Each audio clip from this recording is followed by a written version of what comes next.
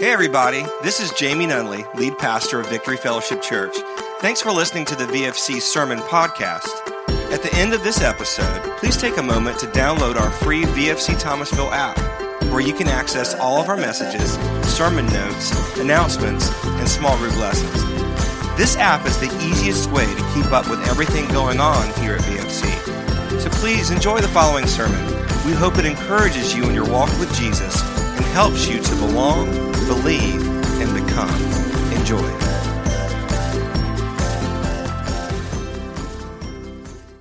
I'm super excited, guys, to be talking about identity. I shared this last week, but I just feel like the body of Christ is in the middle of an identity crisis.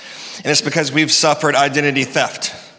We're letting other people tell us who we are instead of letting God tell us who we are.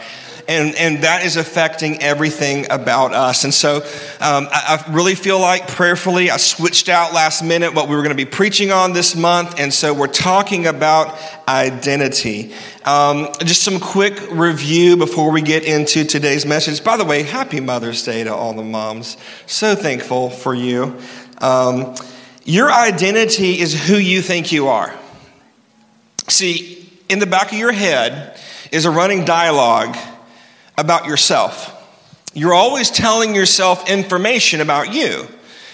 And sometimes that's right, sometimes it's wrong. Just because you think a thought doesn't mean it's from God. So we have to inspect, what do I really think about myself? From whom am I getting my information about myself? Because your identity is who you think you are. Your identity determines your activity. That's why this is important. Because you'll act like the person you think you are.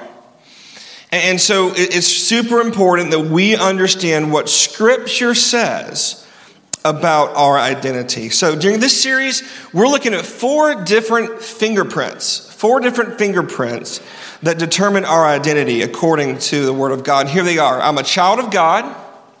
I'm unconditionally loved. I am in Christ, and I have purpose. I'd love for you guys, just read these with me. Let's just say them out loud together. You ready? I am a child of God. I am unconditionally loved. I am in Christ, and I have purpose. Now, why would I make you say this out loud? It's because you need to get used to hearing what God says about you. Because you're always hearing what everyone else says about you. And many of us grew up around family members or coworkers or teachers or pastors or whomever that would speak, maybe intentionally, maybe unintentionally, negative things over us, and we adopt those as truth, and then they're running around in the back of our heads. And we're acting as if they are true, but they're not, because this is what's true. You are a child of God. And we talked about that last week. You have a heavenly Father. Your heavenly Father loves you. You have been adopted. That means you were chosen on purpose. And you have an inheritance. Because you have a heavenly Father, you're part of a heavenly family, and you have a heavenly inheritance. It's great news. You should figure out what that is. You should read Scripture. Figure out what the Bible says is your inheritance. We looked at it last week. It's the glory of God. But even more than that, you can go through Scripture and look at your inheritance. So you are a child of God. This morning, we're going to be looking at the second fingerprint. It's the fact that you are unconditionally loved. You are unconditionally loved. What does that mean? I mean, if I were to ask you, does God love you? You'd be like, yes. Like you would rattle off that answer immediately, yes. Because you know it's the right answer. But do you really know it's the right answer? What does it mean to be loved anyway? See, we use the word love for everything, don't we? We say, I love pizza. I love my mom. I love my favorite team. I love my spouse. I love Jesus. I love all these things. We use the word love for everything, and that's not always what it means. The way that the world, and we need to understand this, the way that the world explains love is very different than how Scripture explains love. The world uses a heart to symbolize love, but God used a bloody cross. So when Scripture says love, he's talking about something different than the world does. 1 John chapter 4, verse 16. John says, "We know how much God loves us, and we have put our trust in his love. God is love, and all who live in love live in God, and God lives in them." I'm going to need to talk to John about this when I get to heaven, because I kind of disagree. He starts out and goes, he says, "We know how much God loves us." I don't think we do. I just don't think that we do. I know we're supposed to think that God loves us. We can say, yes, God loves us. We can tell someone, Jesus loves you. But we don't always act like it, right? So I'm not sure that we fully understand the depth of God's love. Love is not just something that God has, it's who he is. The scripture says twice, he actually said it about 8 verses before this, that God is love. Twice, 2 times in a row. God is, he doesn't just have love, he is love. I think, and we go over this in our 101 class, to me, love is the quintessential best description, one-word description of who God is. Scripture just said it. God is love. See, there are different detail levels of truth.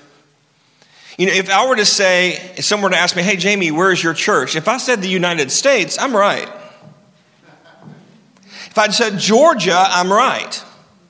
If I said Thomasville, Georgia, I'm right. But if I said 19150 U.S. Highway 19 North, 31757, that's the best description, the most accurate and detailed description. And the most accurate and detailed description of who God is and what he's like is that God is love. There are many other things that God is. But I think we see in Scripture over and over that love is how he wants to be described. And you can describe me a bunch of different ways. I like college football. I like ice cream, right? I love music. I love my family. I love Jesus. All those things are true. But if you were introducing me to one of your friends, you said, "Hey, this is Jamie. He likes ice cream." You wouldn't be wrong, but that's not how I want to be described. Right? In the same way, if we want to describe God the best way, God is love. He is love. I want to spend some time understanding what love is. And so I want to share something with you now. If you've ever been through marriage counseling with me, this is going to be something that you've heard me say. But I want to talk about different words for love that are found in the Greek language. And I like to use breakup lines to describe them.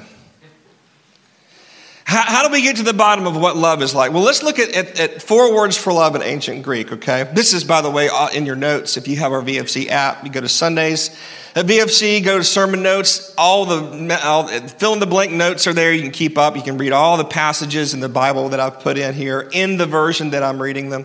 So the first love is eros. Eros is passion. If you could just define it with one word, it's passion. It's infatuation. It's often the romantic love. It's where you just feel in love. And they can do no wrong. Right? It's that passionate. Love is important, especially in a marriage. But we're also passionate about other types of things in our lives as well. When a relationship is missing this type of love, here's the breakup line. I love you, I'm just not in love with you. When eros is missing, that's the breakup line. I love you, I'm just not in love with you. I think you're a great person, but there's no spark. There's no passion, right? So that's the first kind of love. This is not the type of love that God has for us. Although he is very passionate for us, this is not, when it says, Scripture says God is love, it's not this word eros. It's not the Greek word that's used. Here's another one. Phileo. Phileo. The one word definition of phileo is friendship. Friendship. camaraderie, enjoying one another's company. Well, God certainly enjoys your company. He sent your Holy Spirit to have fellowship with you.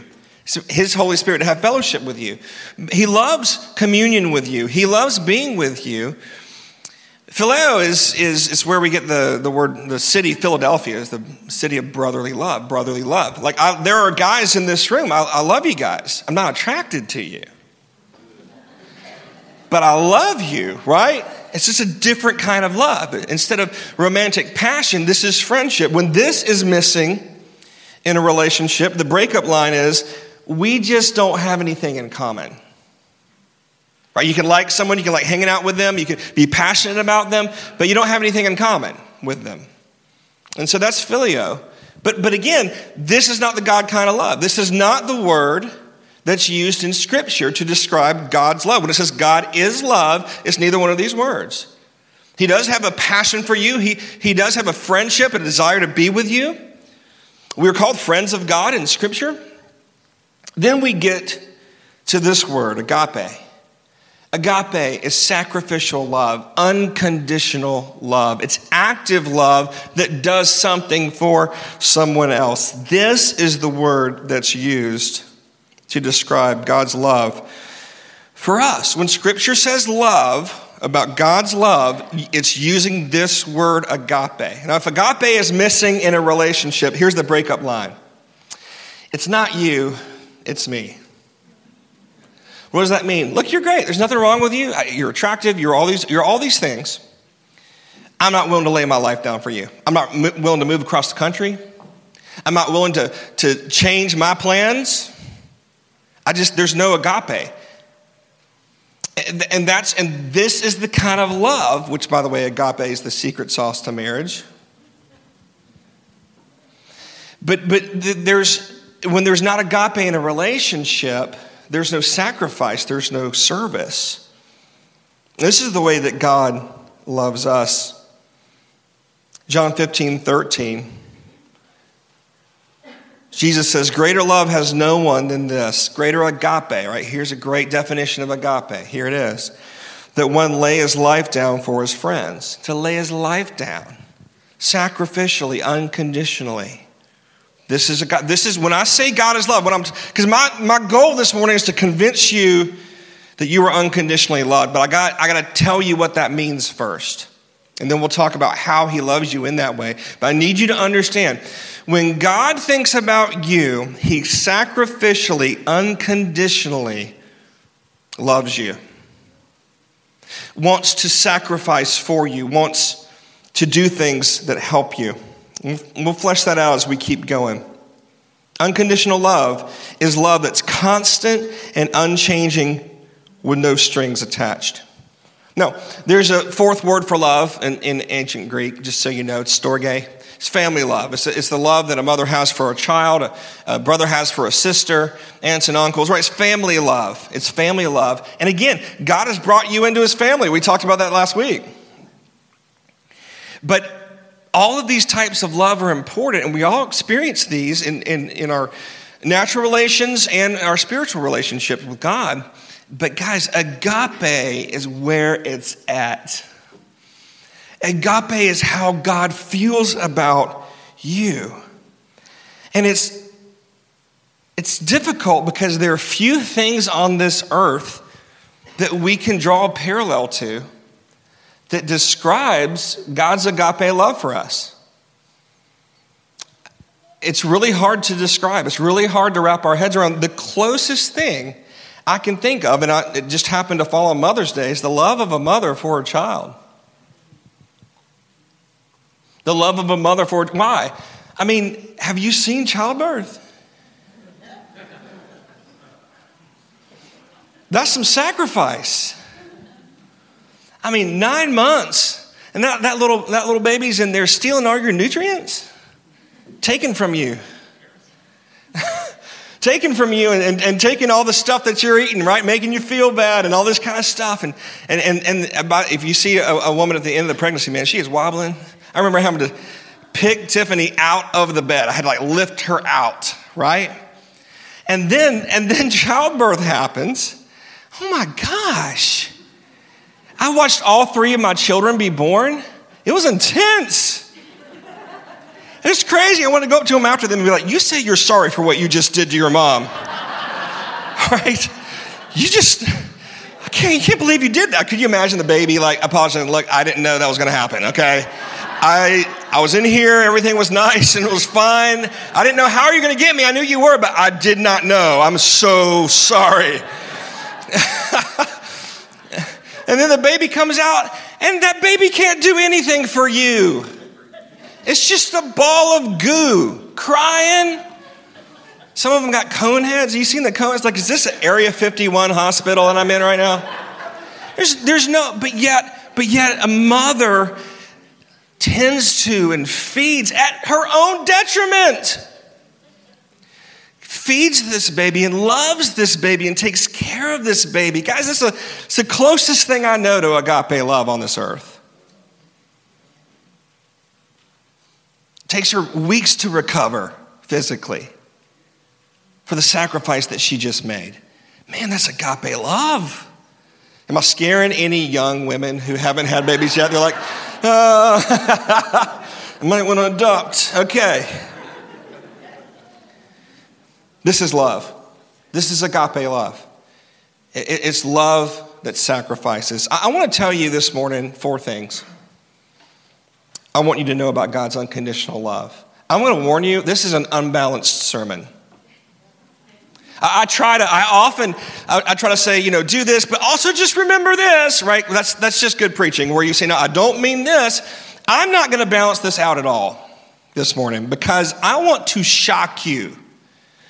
My goal this morning is to shock you into recognizing the depths, the craziness of God's agape, unconditional love for you. It's going to get uncomfortable, especially if you were raised in a very religious, strict church context. Because we don't talk enough about the unconditional nature of God's love. We say, God loves you, so you love God. We just immediately, and we do love God. And we got more sermons in this identity series. Well, we'll talk about that. I ain't going to talk about it today. I want to make you really uncomfortable with how much God loves you. Here's the first thing I want you to know is that God's unconditional love for you is unstoppable. It is unstoppable. Romans chapter 8, 35 through 39. Paul says, can anything ever separate us from Christ's love? The answer is no. Does it mean he no longer loves us if we have trouble or calamity or are persecuted or hungry or destitute, or in danger, or threatened with death? As the scriptures say, for your sake we are killed every day, we're being slaughtered like sheep. That's an Old Testament reference, verse 37. No, despite all these things, what things? The pain of life, trials, tribulation, things we don't like, things we pray against. Despite all of these things, overwhelming victory is ours through Christ who agaped us. Who loved us. Overwhelming victory. One translation says we are more than conquerors. Man, the word conqueror is enough. To be a conqueror is incredible. But it says we are more than conquerors. Overwhelming victory. If you've ever watched a team, baseball, basketball, football, in any sport, and the other team just clobbers, like completely wipes the floor with the other team, that's overwhelming victory. Guys, the fight over your soul was an overwhelming victory. It was a blowout. God won, and there's no question who won. So it's really important. Now, I want to pause here because this is a very important point that we all struggle with all the time. And it's this. Paul's saying the things that happen to you, the negative things that happen in this life are not an accurate reflection of how God feels about you. Now you need to take that in. Just dwell on this for a second. The negative things that happen in this life are not an accurate reflection of how God feels about you. See, we try to make that connection all the time, don't we? Something happens, we get an offender bender. We're being audited by the IRS. Where whatever happens, and we think, oh man, I must have upset God. He's mad at me, he's done something, I've done something, and he's trying to teach me. Guys, I need you to understand that's a pagan thought process. It is a pagan thought process. You remember when Jesus in Matthew 6 is talking about don't worry about what you eat, what you drink, what you wear. It says the unbelievers, the Gentiles, the pagans are the ones who think that way. Why? Because they don't have a father. They don't have someone that agapes them, that loves them unconditionally. So they think the fact that they don't have clothes means that God is mad. That is a pagan, don't buy into that. Oh, I know a lot of churches will tell you that. They're wrong. I just read that they're wrong in Scripture. You cannot draw a correlation between the negative stuff that's happening in your life and God's love for you. You can't say that one affects the other. God's love for you is unstoppable. It's constant. Let's keep reading. Some of y'all aren't convinced yet. Verse 38, for I am convinced that nothing can ever separate us from God's love. Neither death or life. Well, what if I die? God still loves you. Neither angels or demons. What if I'm going through oppression? God still loves you. Neither fears for today or worries about tomorrow, but things aren't working out. I'm scared, God. I might lose my house. My car just got repossessed. God still loves you. Don't think that he doesn't because of those things. Not even the powers of hell can separate us from God's love. No power in the sky above or the earth below. Indeed, nothing in all creation will ever be able to separate us from the love of God that is revealed in Christ Jesus our Lord. Do you get it? Do you get it? There's nothing you can do to make God love you more because he's already given you all of his love. And there's nothing you can do to make God love you less because his love does not depend on how good you are, but on how good he is. You are perfectly, completely, totally loved right now. No matter what you do. That makes some of you really nervous. Because you've been trained to use God's love as behavior modification. You've been trained to think, well, God loves me, but. God loves me, and God loves you, period. I want you to sit in this for a second. I'm trying to break through this outer shell over our hearts that we've put up to protect ourselves from people who've hurt us. The problem with walls, the good news is they keep the bad people out. The bad news is they keep the good people out. God loves you. He's mad about you. He's crazy for you. And you can't change that. Even right now, some of you think, well, what about heaven and hell? I'm not talking about that. See, you're going beyond the point. Don't go there yet. I want you to sit in this. God loves you right now. Perfectly, completely. Has nothing to do with what you've done. It has everything to do with who he is. You can't get more of his love. It's already been given. It's already all been poured out. Trying to get God to love you is like trying to make water wet. It's already wet. It's what water is. I know there's a debate surrounding that, whether or not water is wet. Have y'all heard this? Yeah, I'm firmly in the water is wet camp. Other people say, no, water just makes things wet. If you touch water, how do you describe it? Wet, it's wet. Guys, stop trying to earn God's love. Start learning to live in it. Start learning to live in it. Start receiving it. Stop rejecting his advances. Stop it. Do you have to act right? He's got a plan for that, but I don't want to get to that yet. I want you to feel the weight of his love right now. See, love is very uncomfortable for our flesh. When that part of you that rises up and says, yeah, but we've got to do this, and that's flesh. Have you ever had like a grandmother or an aunt or a relative when you were like a kid and you go to like Christmas or Thanksgiving and they go, oh my goodness, and they just get up in your face and look at the cheeks and you're like, woman, I need you to back off, right? Why? It's too much. God's love is too much. It's uncomfortable to our flesh. It makes us feel awkward. And if you don't feel a little awkward about God's ravishing love for you, you don't understand it yet. It's awkward. It's too much. It doesn't make sense. You know, there's a song that has been really popular called Reckless Love that we say, you know, there was a pushback against that song by some Christians because they didn't like the idea of God in any way, shape, or form being described as reckless. God's not reckless, he's sovereign. That's what they were saying. And God is sovereign, absolutely. But in his sovereignty, he loves you. It's pretty reckless because I'm not worthy of love. But he does it anyway. We would think that God's love would be a really bad decision by him. That's a bad investment, God. We're a bad investment. He loves us anyway. It's reckless. You see? Are you beginning to get this? His love is unstoppable. You have no say in the matter. Amen.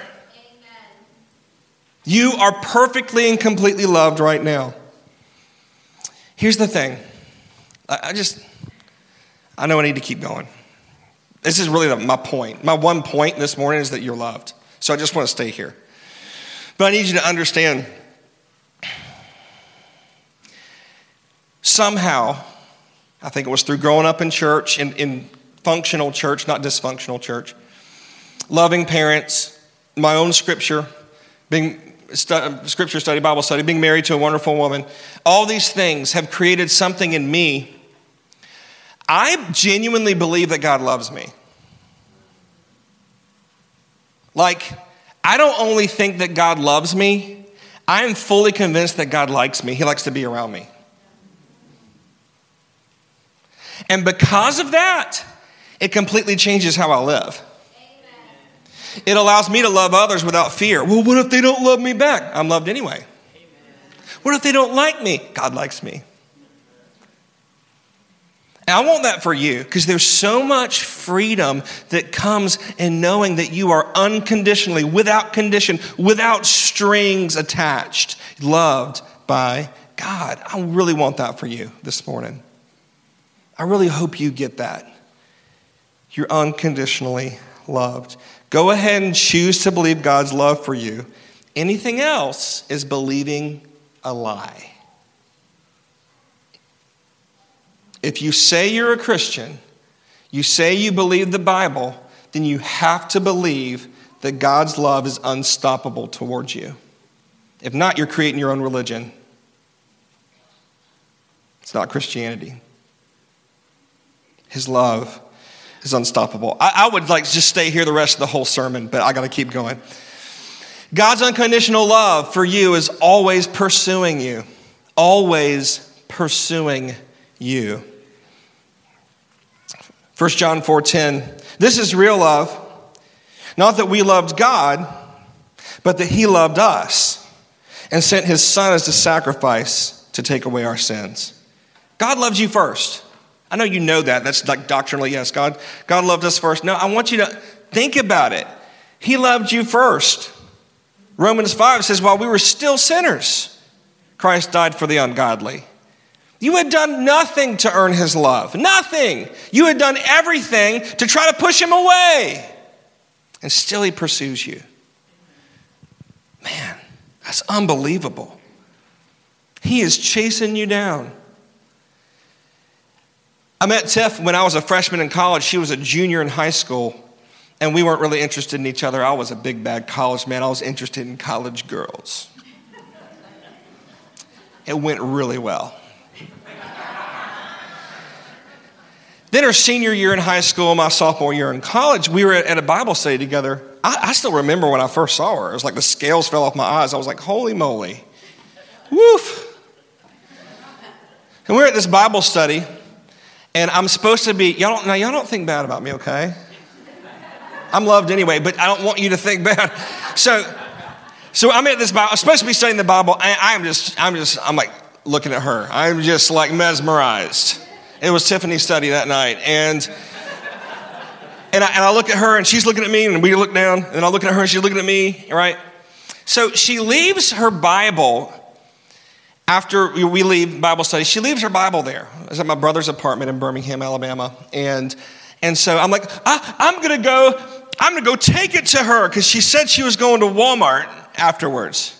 So I grab her Bible. This is how insanely in love I was. I go to Walmart at night. That's when all the crazies come out. Like half of everyone's in some weird pajama pants. I'm at Walmart. This is one of those super Walmarts, right? I'm walking around, Bible in hand, where's the girl? I finally find her like in some back corner somewhere. And I'm like, hey, I got your Bible. And that's as far as I had planned.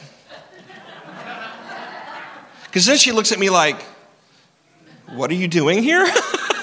Okay. So I saw your Bible, you left it, and you said you're going to Walmart, so I figured I'd bring it to you. And I realized how much of a creep I looked like in that moment. So she's like, do you want to finish my shopping with me? I'm like, yeah. I'm just being a total idiot. So she finishes, and so we go out in the parking lot, and then we're standing out in the cold, and I'm working up the nerve to ask her out, and finally I can see she's shivering. She's looking like I need to leave, and I'm like, okay, all right. You want to go see a movie, right? And then that was turned into our first date. I pursued her like a crazy person. Why? Because of love. God pursues you in that way as well. He is holding up the boombox outside your bedroom window, playing love songs. Everyone over 35 or 40 got that. He is pursuing you. He is passionate about you. He is chasing you down. He'll even follow you into Walmart. Luke 19:10 says, for the Son of Man, Jesus is talking about himself, for the Son of Man came to seek and save those who were lost. I know we focus on save a lot. I want to focus on seek right now. He came to seek who? The lost. Those people? But they don't even know the right information about who you are, God. Yeah, he's seeking after them. He's pursuing them. He leaves the 99 to go find the one. And don't think for a second you're part of the 99. You were the one. Amen. He's seeking after you. He is pursuing you with all that he is. Would you stop running and give in to his advances today? Would you just let yourself be loved? Would you quit trying to earn it and recognize that he's pursuing you? I got to hurry. Third thing is that God's unconditional love for you actively helps you. Actively helps you. The word agape is sacrifice or service. It's active. It's not passive. Y'all have heard it said that love is a verb. Maybe you've heard it rapped by DC Talk. Love is a verb. That means it's service, it's action, it's charity. The King James Version describes love as charity. What's charity? When you give. John 5:17 is when Jesus heals the man at the pool of Bethesda. And he says this after the healing, because he healed on the Sabbath, and that made the religious people mad because they were more interested in their rules than loving people. And so Jesus' response to, why did you heal on the Sabbath? He goes, my Father is always working, and so am I. He's actively helping. He's actively working. See, the opposite of love is not hate, but inaction. It's not caring. It's passivity in the face of a problem. That means whatever you're going through, God's already done something for you in response to that situation. It's just a matter of you receiving it, resting in him and receiving it. You don't have to convince him you're good enough for him to move on your behalf. He's already called you worthy through the blood of his son. You just get to receive it. See, we're often afraid to ask God for help because we know that we don't deserve it. You ever done the old, okay, God, it's me, Jamie. Like he doesn't know. It's been a while since we talked. But just want to say, hey. So here's the deal. I got a problem. All right? Have you ever been like, and then you make deals with God. God, if you answer this prayer, I promise I will tithe. Well, I'll give. I'll do this. And you start making deals with that. That is an orphan mentality. And it's someone who doesn't understand that they're loved. Scripture says that we can come boldly before the throne of grace and ask for help in time of need. Boldly. That's not arrogance. It's confidence. Arrogance is confidence in you, but confidence is believing God is who he says he is. I don't walk into God's presence because of me. I walk into God's presence confidently because of him.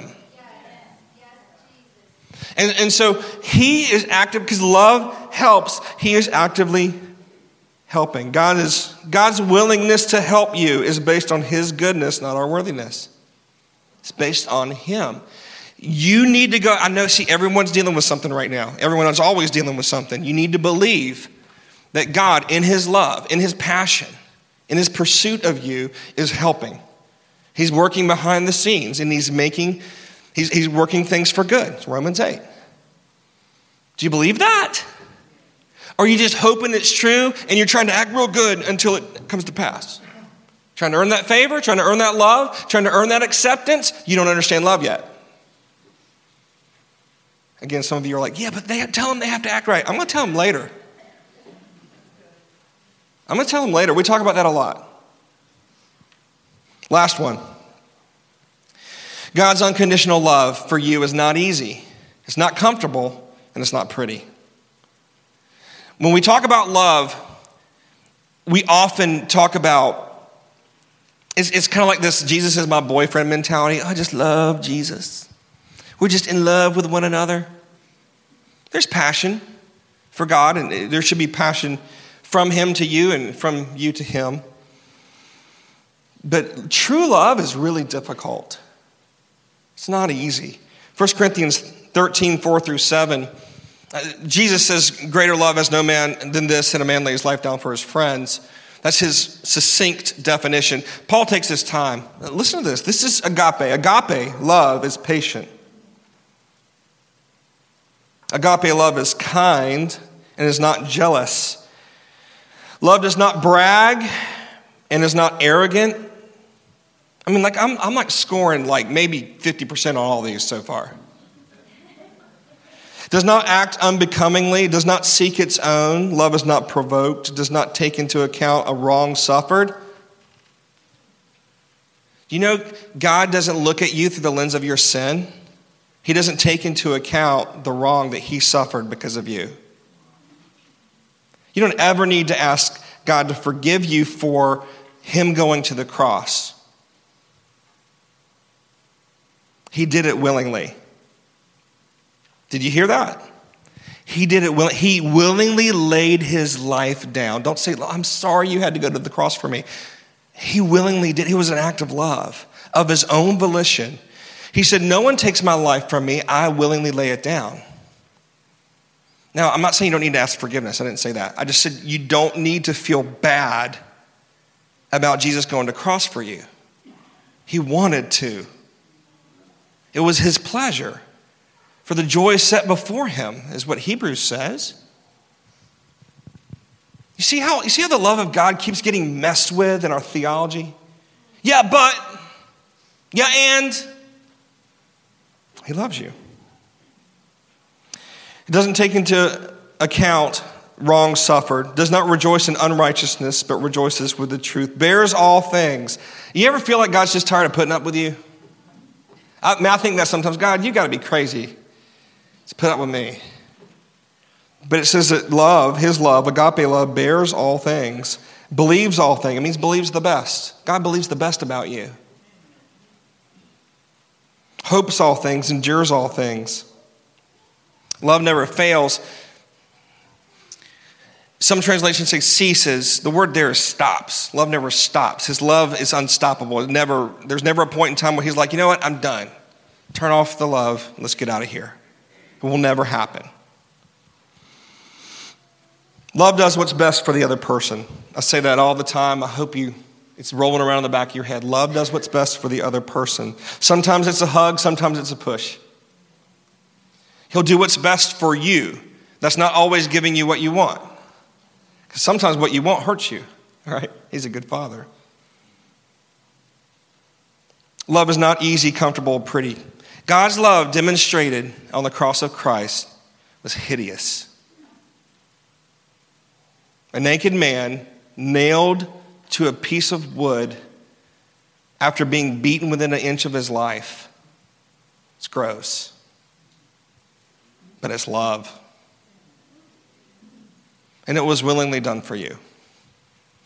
You didn't make him do it. He wanted to. Guys, do you believe that you're unconditionally loved? Do you fight that idea in your heart? Man, I really want you to be free this morning. And yes, when you know you're unconditionally loved, you'll act right. Yeah. But you can't even act right until you understand you're unconditionally loved. So why talk about it until you get this first? Otherwise, you're just doing empty religious rituals. You are unconditionally loved. Do you act like it? Does your prayer life reflect that fact that you're unconditionally loved? Guys, if we say we believe the Bible, then you have to believe that you're unconditionally loved. It's not based on you. It's all based on him. Amen? Let's stand for prayer.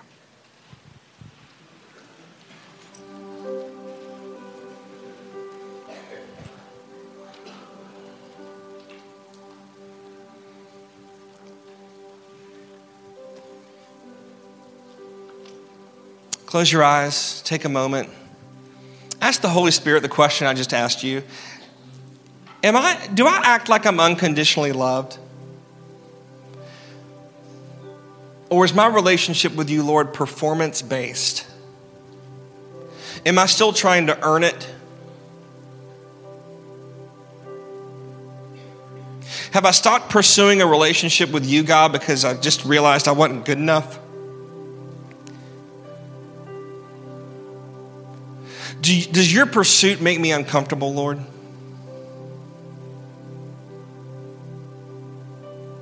Come on, do business with him. He loves you. Unconditionally. It doesn't matter what you do. You can't get away from it. You can't convince him otherwise.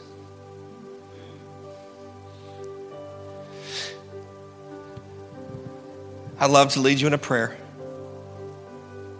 where we ask the Lord to help us walk in this love. If you will, pray this after me. Say, Lord Jesus, help me understand the depths of your love. Remind me, God, that I can't earn it. It's something you freely give because it's who you are. Help me to receive it.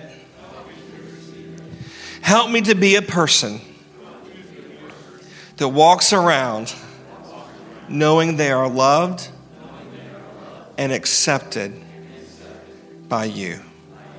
And Father, I give you permission to point out to me when I'm acting like I'm not loved. I love you, God, because you first loved me. In Jesus' name, amen. Hey, once again, thanks for listening to the VFC podcast. If you live in the Thomasville area, we would love for you to connect with us in person. For more information about our weekly gatherings, including service times and directions, just visit us at vfcthomasville.org.